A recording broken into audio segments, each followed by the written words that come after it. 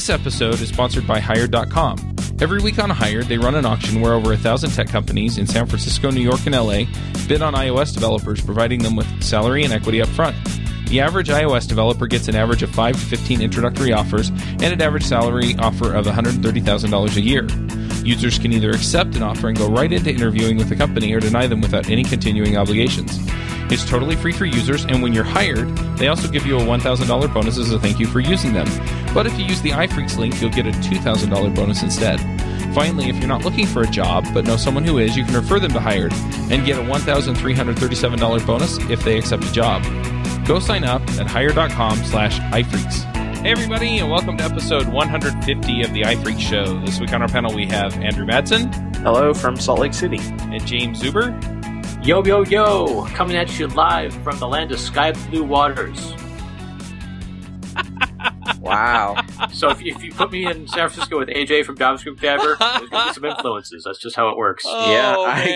I guess he rubbed off on you. Yeah, that is his shtick every time he's on JavaScript Jabber. So I'm Charles Max Wood from DevChat.tv, and this week we're just going to kind of, usually the 50th, or, whatever multiple of 50 episodes we do, kind of turns into, talking about the show and kind of BSing around a little bit. It's a whole lot less formal than our regular shows, so maybe we should start it off. I have a little confessional. I tend to do this mostly on the Freelancer Show. It's like, yeah, I know I shouldn't do this, but I do it anyway, or I know I should do this and I haven't. But yeah, so about 3 years ago, I started looking into starting this show because I wanted to learn how to build iOS apps. And guess what I have failed to do over the last 3 years? Really learn how to build iOS apps. Well, while we're confessing things, you want to hear a confession from me? Yeah. I started doing iOS development in March or April of 2008 when the iOS SDK was in beta. And at the time, it was not just open to the public. You had to sort of submit an application to Apple and they would decide whether they wanted to let you into the beta or not. Not everybody got in. But I was a Mac developer and had a Mac app that I had already been selling for a long time. And so I got in and I downloaded the beta and I started working with it. And I've done iOS development ever since. But I've never released my own iOS app on the store. So I've worked on lots of iOS apps that have shipped, but they've always been for other people. And one of these days, I would like to release my own iOS app on the store. I think we're 3 for 3 on that. Well, what's even funnier is that at this point, it's equally likely that if I do release an app on the App Store, it'll be written in JavaScript. It's equally likely that it'll be written in JavaScript as Swift. Boo. I know, right? Don't tell any of our guests, recent or soon-to-be guests, that I said that. Well, I think it's interesting because, the whole landscape of iOS development has changed. I mean, Cordova kind of brought some of that in where you were building in a web view. I never really liked that as a solution just because it wasn't fully native. You can make the case that JavaScript core is or isn't, but at least it has the bridge to, the Swift or Objective-C runtime. But yeah, it's just, and usually those apps actually do pull in native views or view elements. So anyway, I have decided though, over the last few weeks that the podcasts need to be my top priority because I've kind of been flailing around and doing a lot of different things. And in so choosing, I have decided that I do need to learn how to build iOS apps in Swift. Just because that's what we talk about on the show every week. The other one that I also have a confessional on is that I really haven't dug deep on Angular, and I have a show on Angular as well. I realize that a lot of the value I bring is, making sure that the episodes go out every week, but I do want to be able to be more conversant with some of the topics that we've talked about.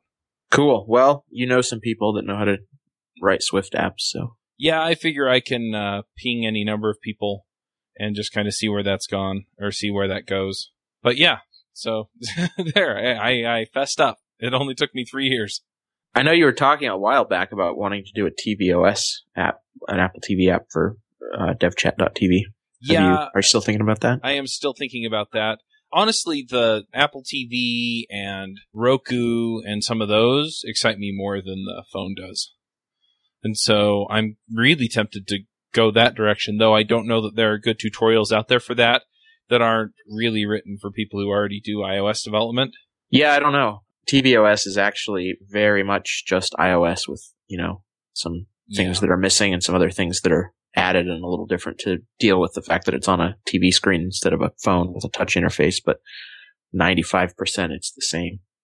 Yeah, the other bit of this that's not iOS directly related is that I spend so much time doing the online conferences. We did iOS Remote Conf last week, and the podcasts that I really don't have time to really dig in. And so I'm actually working on offloading a whole bunch more stuff related to the podcasts and conferences and stuff so that I do have the time to go and dig into this. So it's kind of a two-pronged effort, and I think over the next month or two, it's going to be mostly focused on clearing more time on my plate so that I can dig into this stuff more. Because sometimes we get into topics where I don't even have enough basic knowledge to begin to understand some of the nuances with it, because I just don't understand some of the constraints that go into building an iOS app on that deep a level. I mean, I can speak general programming. I get a lot of the concepts that are there in Swift, the language. But some of the frameworks really kind of, I just don't have enough context to really get them. And that's kind of where I like to be. I don't have to be the expert, but I want to be a little bit more conversant, if that makes sense. Yeah, it's good to have a range of experience on the show, because Andrew and I can get into the weeds pretty good, and we forget that a lot of our listeners maybe haven't been developing as long as we have, or developing iOS, so we can get in the weeds pretty quickly and not realize that we're just going over people's heads. Yeah, that's actually one change that I want to make to this show. I've also been pushing for the same kind of change in the Angular show and the freelancing show, and that is that I want to bring on more new people. We've kind of had that on Ruby Rogues and JavaScript Jabber, and it's been really helpful. I mean, when we go off on the deep end, there's somebody there that basically will come in and say, I don't quite understand what you're talking about. I think you're talking over here in this area. And we can back up and explain it for some of the newer folks. And I think that's really, really helpful. It makes the shows much more approachable for everybody. The other thing is that let's say everybody on the panel does have deep experience in an area. That doesn't necessarily mean that everybody who would even be considered an iOS expert has deep experience in that area. So by having somebody new, we can kind of force the conversation back for people who are intermediate or advanced in other areas, but not that one. Yeah, I was just going to say, I like the fact that we talk about, advanced topics and also try to be beginner friendly, even if we have a hard time with that. And I think it could be improved by having beginners, but it doesn't really matter if you consider yourself an expert or if you're brand new to programming. Even experts are not experts on every single topic that we might talk about. So I think it's definitely really important for us to sort of keep a beginner perspective in mind, as well as an expert perspective in mind when we're talking about these things. Yeah, that's really true. Yeah, I've done my best to ask the beginner questions if I see them coming up, but I know I have a lot of blind spots. Yeah, I think we all do, and it's just that we've been doing this for a while. I mean, we get into some of the web-related stuff, and, I definitely have blind spots there, too, where I just assume everybody knows what REST is or something. Yeah, with the web, I think last time I did web work, Backbone was cool, so I'm out of it. Backbone's still cool. There are just much cooler things out there. Okay. Relative coolness, I suppose. Yeah, it's definitely not the hot technology these days. So, that being said, I'm curious, over the last year, what have kind of been some of the highlights for the show? I have to prepare for this. I don't remember. I can't remember what shows we did. And sometimes I'll think back to a show we did, and then I find out it was 2 years ago, and it seems like yesterday, Yeah, that's true. Are there any episodes that just stand out to you as favorites? I really liked the show we did with the guys from the Perfect framework. The server-side Swift. Yeah, that was really interesting. Just seeing where, open sourcing Swift has kind of taken us has been kind of interesting. I liked the episode we did with Felix Krause about Fastlane, and I've gotten some good feedback from people that have listened to that offline, and it's something that continues to be, Fastlane is something that I think continues to be pretty big, I don't know, I guess a big story in iOS over the past year or so. Yeah, it's definitely taken over any company that has to deal with continuous integration or provisioning with a lot of different devices. They're going to Fastlane in droves, so it's definitely worth it. Yeah, I really liked talking with Miguel de Casa from the Xamarin project. That was really cool, because I got my start in iOS development using his product. Before it was Xamarin, when it was Monotouch, but that's how I got my feet wet in iOS development and jumped into pure native Objective-C and eventually Swift from there. So that was cool to get the background on that story. Yeah, I think that one was released last week, so as we're speaking anyway. So I've had a few people say they listened to that and really enjoyed it, and I really enjoyed talking to Miguel. I think he was just really fun to talk to and approachable, and he's sort of one of the most accomplished guests we've ever had, being founder of GNOME and Mono and Xamarin, and he's obviously an incredibly talented programmer and business person, and it was really fun to talk to him and sort of learn some of the history and low-level details and high-level details, and I really had a great time. Yeah, one of my favorites was talking to Andy Hunt and Jared Richardson about the GROWS method, and that kind of sort of the management problems and the people problems are, for me, just as interesting as the technical problems, and so being able to talk about that or talking to Neil Ford about some of the stuff that he's talked to us about have also been really, really fun for me, and just digging into, okay, why do we think about things the way we think about them, and what are we doing to make it better? And then just having some of these approaches to some of that stuff really, really kind of hit me where I live. So we did an episode, I think about a year ago with, or not quite a year ago, with Dustin and Dylan Brusnak. I don't know if you remember that episode, but those guys were hilarious. That was a really fun show. We should try to get them back. We were talking about sort of the business of apps, I think. Yeah. Icon Factory? Is that where they were from? Yeah, Icon Factory's, I can't remember what it was called, but it's basically Icon Factory's sort of contract development arm. Yeah, they're on Icon Factory North now. Yeah, I run into them quite a bit over the year at various different dev events, and they're always a lot of fun, and hard to get a word in with those two. They're good talkers. Yep. You can just put a mic in front of them. I don't think we even need to be there. Yeah, it was a great episode. I wasn't actually on that episode, but I listened to it when I was out driving, and yep, a lot of good info and great stuff. Yeah, I think one other highlight for this year, and we've kind of been talking about it, is the Build conference that we went to a couple of weeks ago. I'm really curious, like, what was your take on that, and how it went? Well, first off, no one believes me when I say we went to a Microsoft conference. They're like, "What? Why are you going to a Microsoft conference?" Well, Microsoft paid for us to go to the Microsoft Yeah, conference. it's like, well, I went because they flew me out there and put me up in a nice hotel, and they just don't think I'm being serious at all. So, like, what do Apple developers do at Build?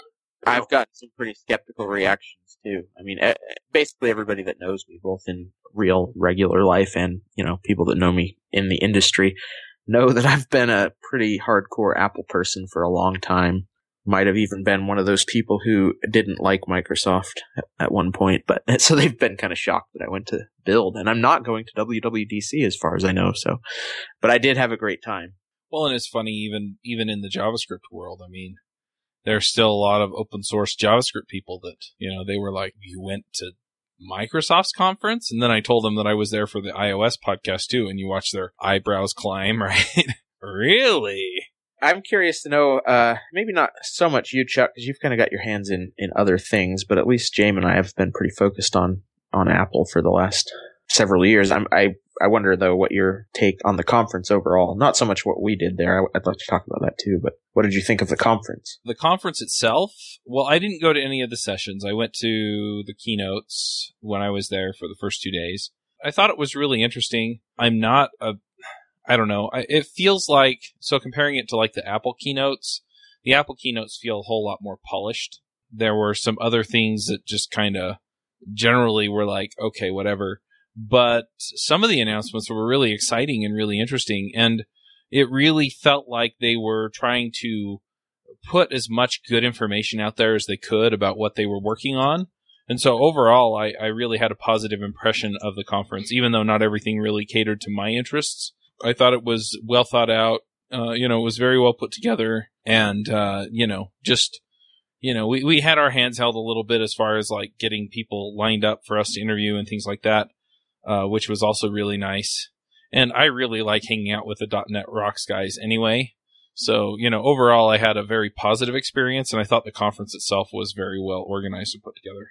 Yeah, definitely. The .NET Rocks guys were definitely fun to hang out with, and they were excellent hosts. So they're the ones who set this whole thing up. They're the ones who brought us out here because Microsoft wanted people from the iOS community to be out there and talking about their stuff and see what they're doing, because Microsoft tried to do a phone.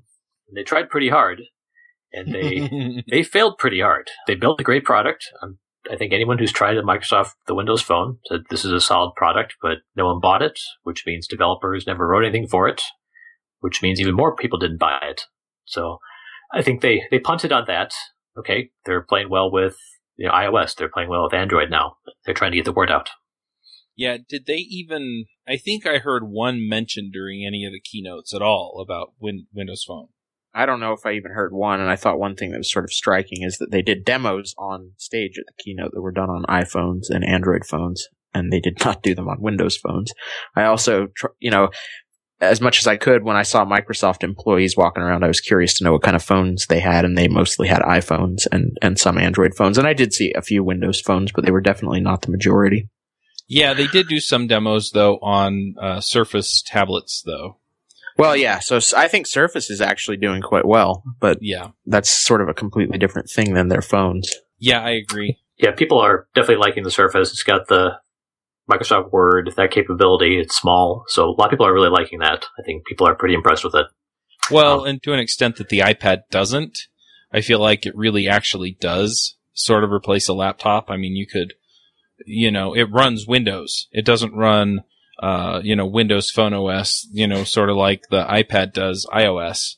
And so you have a lot more of the capabilities you would expect from Windows because it is Windows on the Surface tablet. And I think that plays a lot to the power of the Surface tablets as opposed to iOS. So depending on what flavor you like and what you need, it makes a lot of sense that people are going for the Surface tablet. I thought, to kind of circle back around a little bit, as far as the conference goes, I thought it was really interesting to be there. I thought it was kind of weird to be there, to be honest, because I just have not really paid any attention to Microsoft until now.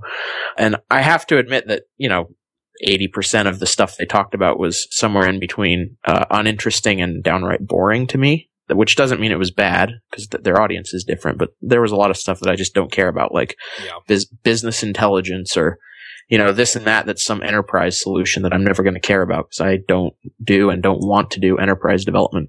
On the other hand, it was kind of fun to go somewhere where they had something like the HoloLens, which I don't know, I guess never say never, but I don't really see Apple, at least nothing Apple has announced so far is in that area. And, that was just like a cool coming soon sort of future technology. James and I think you did too, right, Chuck? We all got to try the HoloLens on and see how it works. So you got to go through the Mars encounter?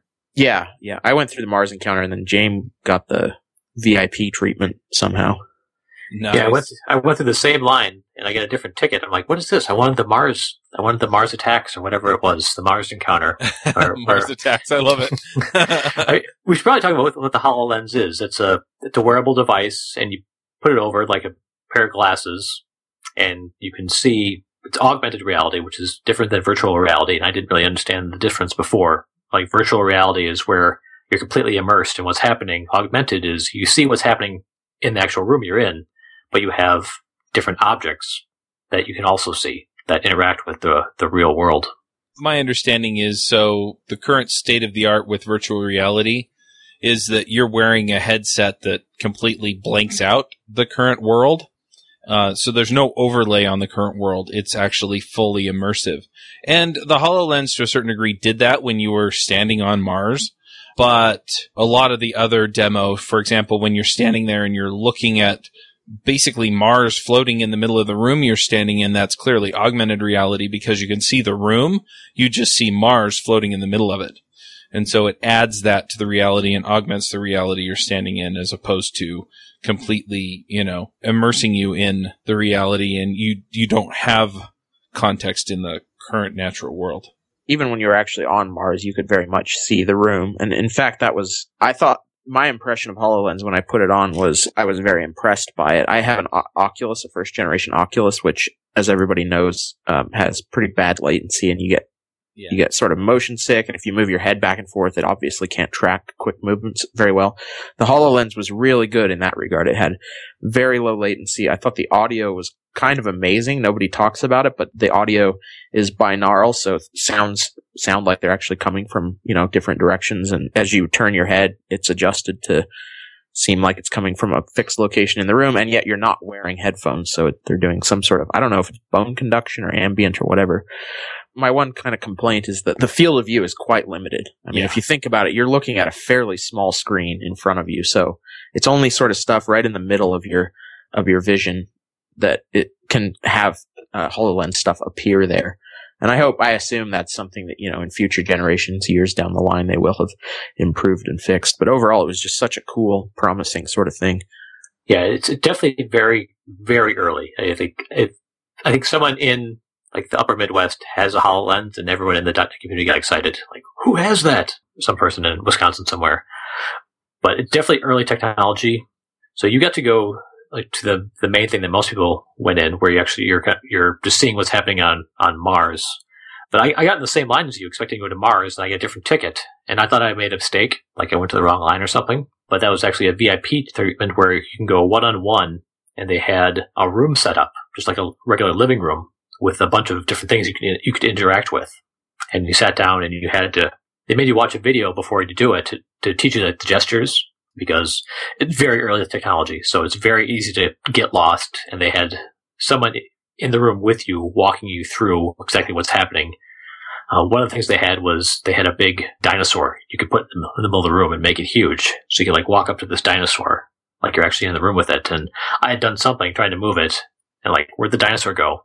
And they're like, do you look under the floor? I'm like, oh yeah, I moved it under the floor. So there's a lot of different things like that, but really cool to see kind of their demos. Like, you have just objects in a room. They had like a little cat that was sitting on a couch, like a real life couch with a virtual cat. I could look at a blank wall. I could play a video on, like a YouTube video. So I could just sit back in a chair, and any blank wall, I could have it set up like I'm watching a video. And wow. surprisingly decent resolution. So in the future, maybe we're not buying TVs. We just have a wall. We've got these lenses. We put them on, and you can just watch things. The funniest thing I saw, they had a real life turntable playing a record, and they had a zombie that when you started the record player, started to play it, the zombie would just run across the record as it was spinning, and you could interact with stuff like that. So just a lot of cool little demos. So I think a lot of new technology. I mean, it's very early, very bleeding edge, not even close to usable for anything, production ready. But it's cool to see Microsoft's out there pushing the envelope and seeing what's next, because, they dropped it on the phones, but they're trying to be on the next wave, whatever that is. Yeah, I was very impressed with it. Some of the rendering on the HoloLens, you could definitely tell that it was, the resolution wasn't the best, but at the same time, in a lot of ways, you could walk up and you could get a real close look at Buzz Aldrin, or real close look at the surface of Mars, or things like that. And, you could kneel down and really get a good look at the Earth underneath you and stuff like that. So, yeah, and I'm really excited to see where it goes. To your point about instead of buying a TV, you'll just have a headset where you watch stuff on the wall. I just keep thinking that my kids will then not be fighting over what show they want to watch. I want to watch Frozen. Well, I want to watch something else. They just look at a different wall, or look at the same wall. I don't know. Mm-hmm. Yeah, that's really interesting. I kind of wish that I could have experienced that, but James, right place, right time, right? I was right behind Andrew in line, and it was just a lottery thing. So that every 10 tickets or so was for this thing. I thought I got a raw deal, but it turns out I won. Yay! James is the winner. Yeah, I'm going to, switch back to the conference for a minute. I was really actually very happy, too, about just, how many other technologies they had brought in to demo on the show floor and to speak at the conference. As many people know, I'm pretty involved in the Angular community. And it was funny because I was walking over and I saw Anders Heilsberg, who is one of the architects of the C# language and the TypeScript language. And he was talking. He did Turbo Pascal even way back then, right? Yeah, he's done tons of cool stuff. Yeah. Yeah, we actually did an interview with him for JavaScript Jabber, which should be coming out here within the next few weeks.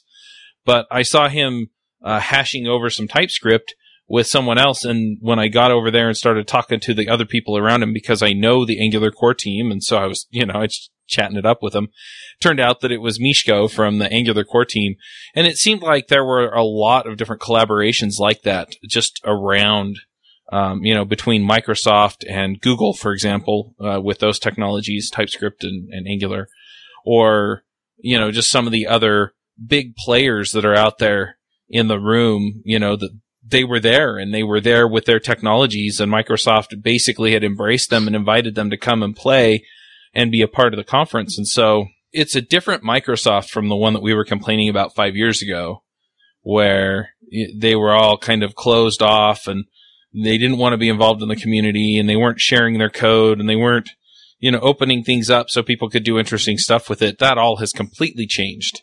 And they've opened up all of this stuff and made it very, very accessible. I mean, they bought Xamarin like a month or so ago, and they've already open sourced Xamarin. They open sourced the C# runtime last year, I think. And so all of these things, they have all of these technologies that they want people to use, they want people to understand, and want people to be able to take advantage of. And, I felt like that was really a flavor of the conference that was very, very nice. And we kind of talked about that a little bit with the iPhone and inviting an iOS podcast to show up. But it really was apparent, not just in the way the conference was set up, but just the people who were there and participating. They weren't talking like, well, we're just trying to help Microsoft make another buck by reaching another audience. It really was Microsoft wants to make contributions to the world and to the growth of open source and the growth of technology in general. Yeah, definitely. I mean, I've talked to people in the .NET community, people that were Microsoft employees, 5 years ago, and they're just like, we never would have believed this would happen. This would never would have happened 5 years ago. So it's definitely a different ballgame. Yeah.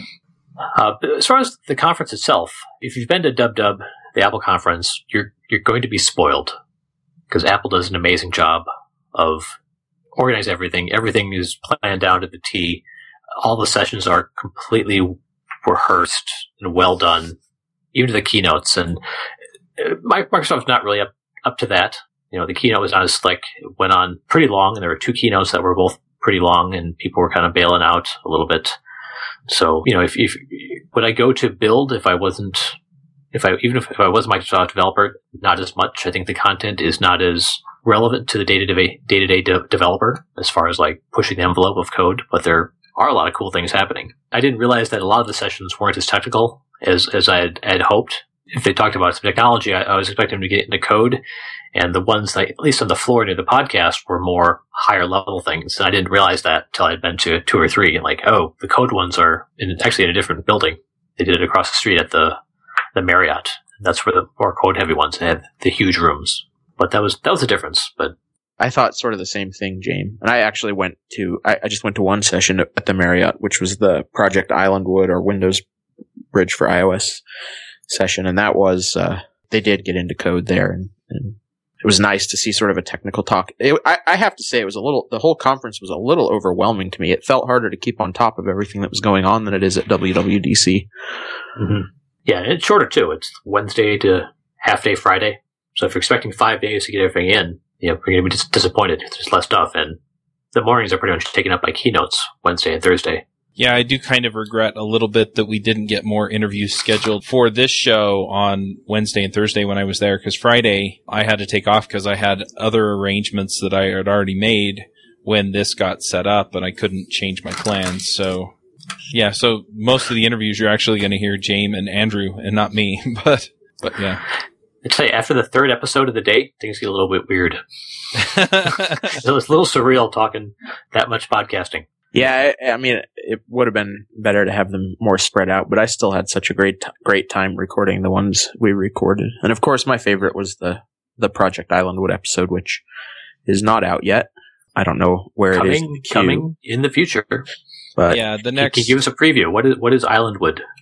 Project Islandwood is Microsoft's project that allows you to use Objective-C as a development language for Windows, so you can write Windows apps in Objective-C, and it also includes a re-implementation or their own implementation of major parts of iOS frameworks like UIKit, etc. And it's all an open source project. I find that really interesting, considering that Microsoft has been trying to get more apps written for Windows Phone and the Surface Books, and by opening that up to people who are already writing apps like these for the iOS platform and making it as easy as they can, I think they may get more crossover from that sort of arrangement. I think it's really interesting that they took that approach, since clearly having people write Windows Phone apps just didn't catch on.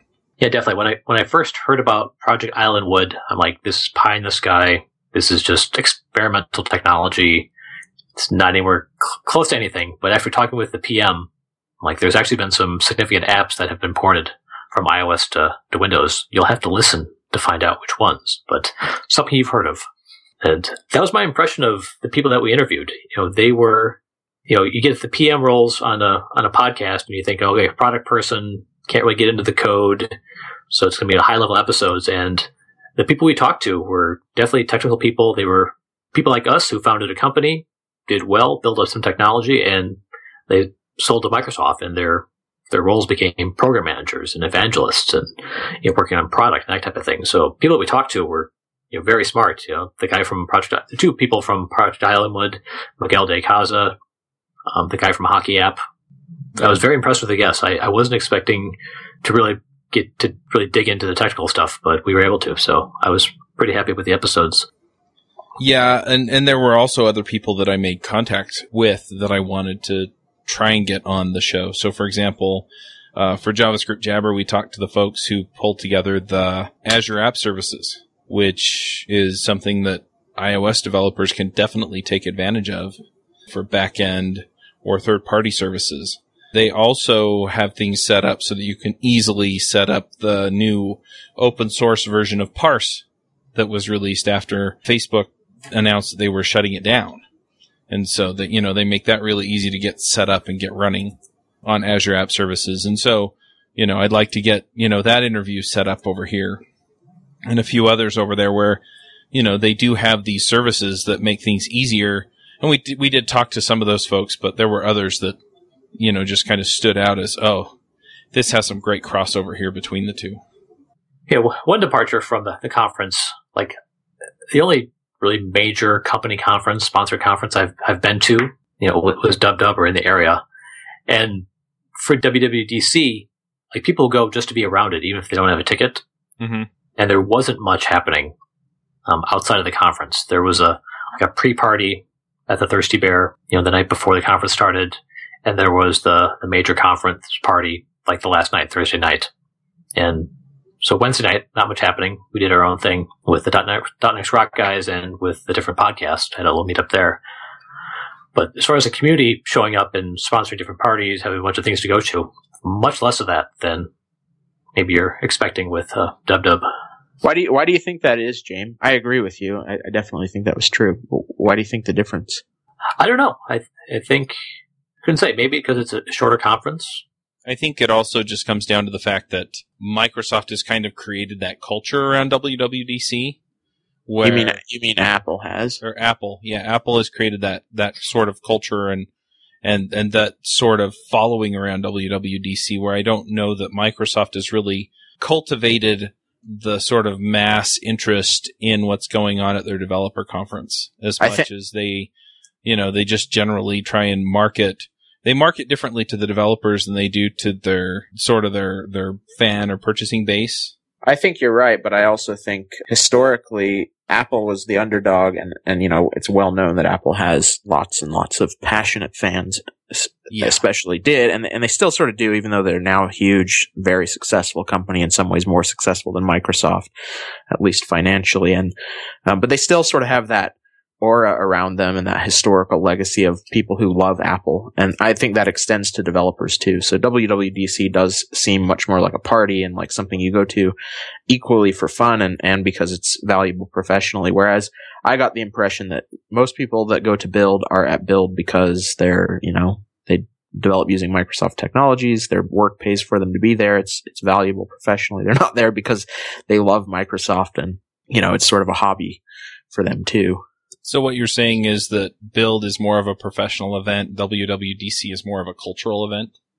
Well, yeah, a little both. I mean, certainly the conference itself at WWDC is a bunch of technical sessions, and it's about the new APIs that are coming out and all that. But outside of the conference, there are parties and meetups and, this and that, and that's all sort of the old Apple fan club, basically. Well, the other thing is, for example, I listen to a handful of shows on the Twit network, This Week in Tech, and I'll tell you that, like, This Week in Tech, there were a few things that were mentioned that were announced at the Build conference, for example, Bash coming to Windows, but for the most part, most of those announcements they didn't really talk over.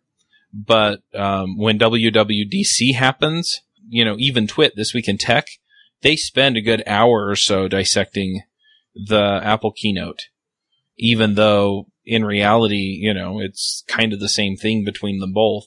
And the reason is because Apple just puts this polish and, at the same time they make these big announcements knowing that a lot of the product lines that they're talking about are things that the consumers want to know about as well. And so, they have the big show where they bring out all of the things that they're going to show off in the keynote.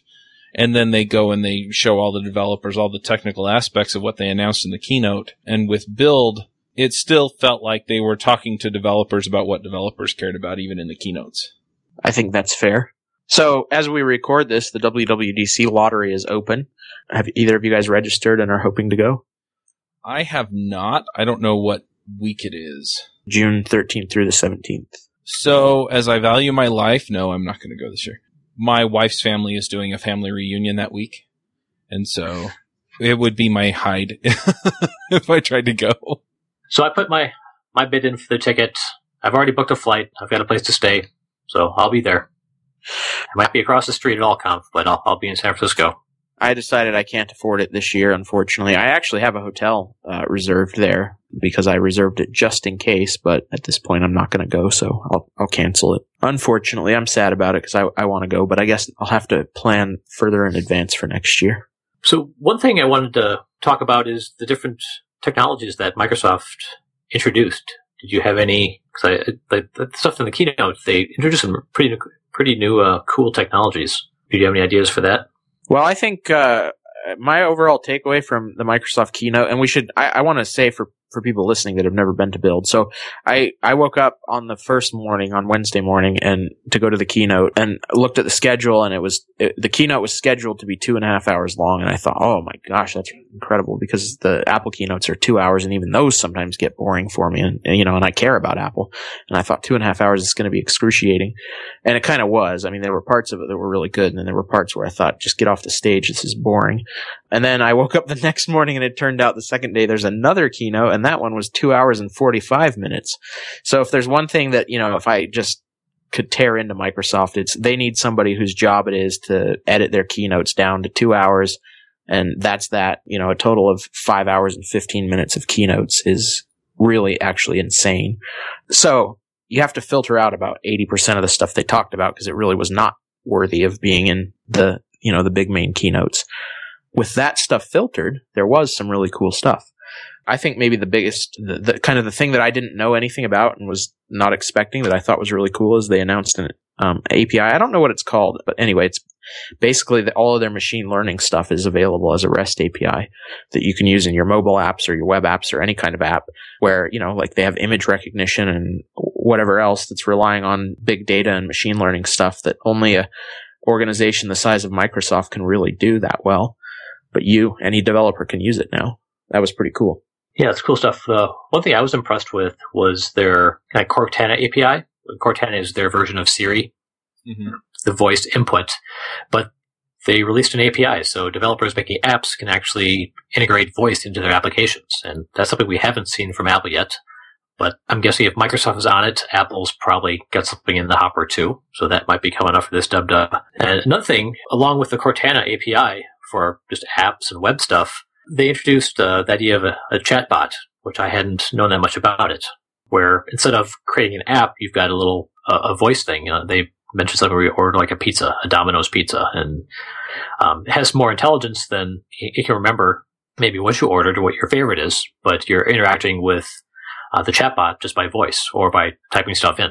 So instead of creating a whole user interface, you're interacting in like a text-based interface or either with voice. So I thought that was a new, interesting departure because as we get more into, say, the Internet of Things, maybe we don't have screens as much. Maybe we've got voice coming back. If we're talking to our oven or whatever, we don't necessarily want a screen where someone else is not looking at it. We can do it through voice or different interactions. So I thought that was an interesting way that Microsoft is pushing things forward. So I think that represents a new paradigm that I think will be pretty important, even though it's going to be completely useless for, a number of years. But I think that's where things are going.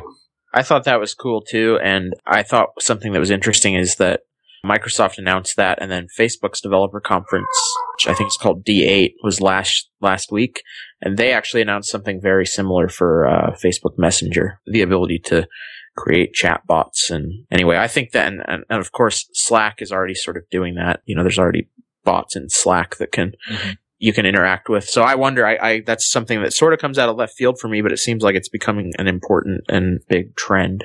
Yeah, I thought it was really interesting, just the capabilities there, and also just the way that everything kind of tied together so that you could use Cortana in Skype or Skype bots, or you could use them in Office, or you could use them in, some of the other Microsoft properties if you have them installed on your system.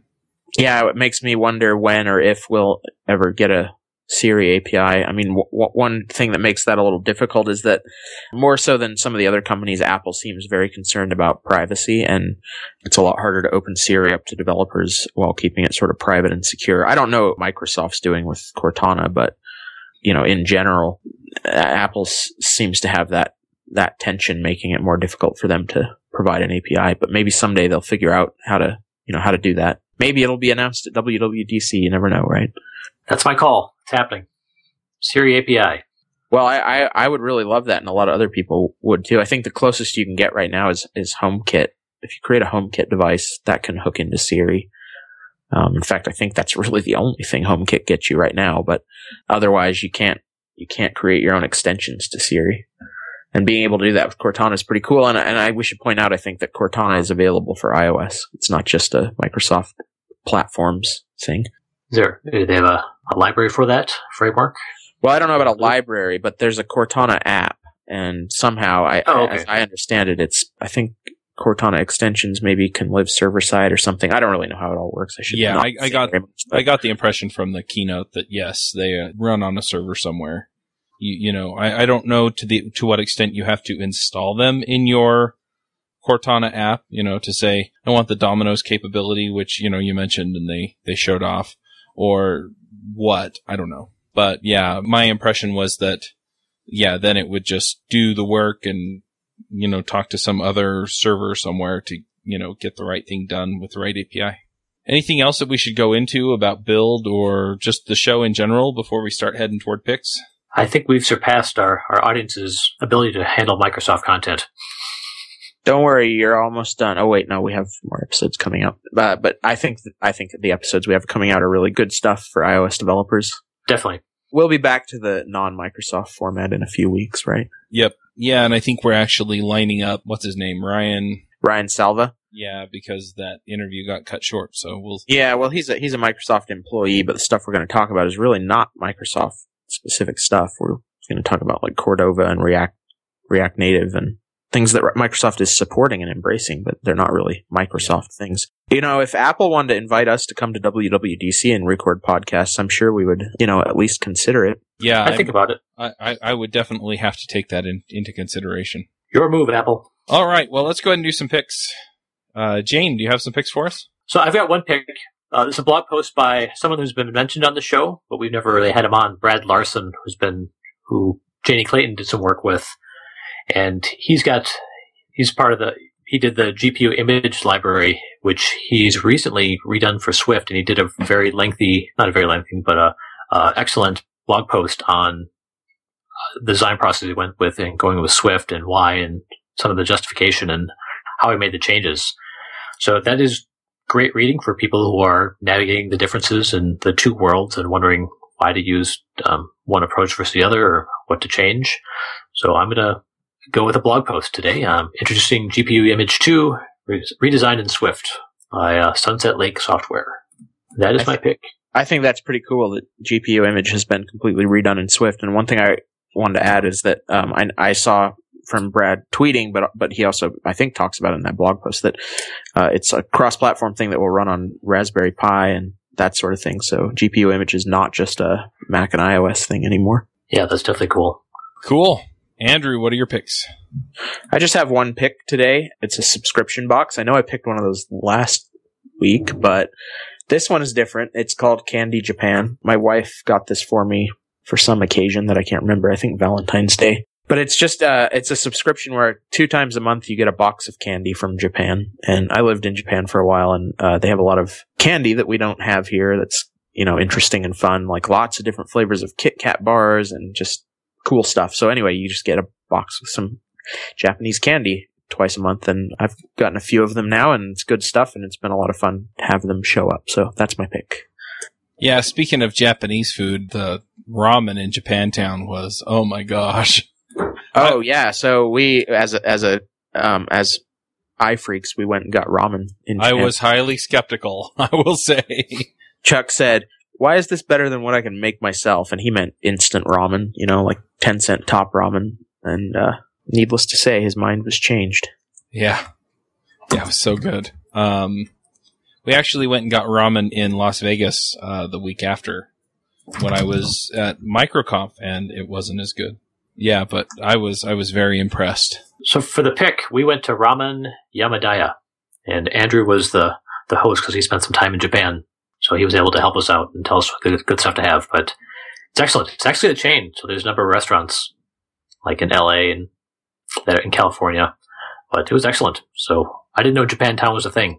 So I was happy to find it. And yeah, the ramen was excellent. And I'd never really had ramen other than the 10-cent package that I heated up in college. So that was excellent. Yeah, now I have to figure out how to make it here. Oh, I don't know about that, Chuck. I was going to take a class that they had at the University of Utah, like a continuing education class about making ramen, and I hope they'll do it again because I want to take it. But the kind that we had it's quite an involved and long process. All right, well, Andrew and I are going to partner and open a ramen restaurant. Yeah. That used to be my dream before you could act. There are some good ramen places around Salt Lake, Chuck. Right. I'll have to tell you about them. Yeah, well, you pick and I'll buy. Okay. All right. So I've got a couple of picks, just some things that I've been looking into. So one of them is, in fact, I'll just pick around this thing and then I'll pick around some other stuff next time. But I went to MicroConf. I'm going to pick that. If you're kind of doing your own thing as far as your own business, you're building some kind of SaaS or selling apps or anything like that, I highly recommend that you check out MicroConf, which was the other commitment that I had. I actually went with my mastermind group and, so we did a retreat for the first few days we were there and then went to the conference. Anyway, it's really focused around small businesses, like really small businesses where you have a handful of people maybe in the company, or SaaS products are kind of the major things. But the real value there is actually the people you meet. And they have networking events every evening for all 3 nights of the conference. And the lunch breaks are also terrific ways to get to know people. And I can't say enough good things about it. While I was there, one of my friends convinced me to give WordPress a try again for the podcasts and introduced me to a few things that I am going to pick right now that have made that a lot easier. One of them is, I think it's generatewp.com. I'll have to look that up. But basically, it allows you to create custom post types, which I did for each of the shows in my experimental WordPress setup, which is, it's going to be the setup that I'm going to be using for the show going forward here in a week or two, as soon as I get everything moved over. But it's really handy, yeah. generatewp.com. The other one is Advanced Custom Fields, which allows you to add custom fields to your posts. Then I'm also getting into MemberPress, and I actually met Blair Williams, who's the developer behind it. He's also the developer behind the Pretty Links plugin. And both of those are things that I'm using as well. So I really am happy with a lot of this setup. So so those are my picks. One other thing I want to point out real quick before we wrap up is I do have some remote conferences coming up. We have a couple of React Native talks coming up in React Remote Conf, and that's going to be here in a few weeks. And then we've also got Git Remote Conf, Ruby Remote Conf, Newbies Remote Conf, and I'm trying to think, Robots Remote Conf. So if you're interested in any of those, go check those out as well. They're all at allremoteconfs.com. And eventually I'm going to move the conferences over to the same WordPress setup. But for right now, they're all going to remain where they are.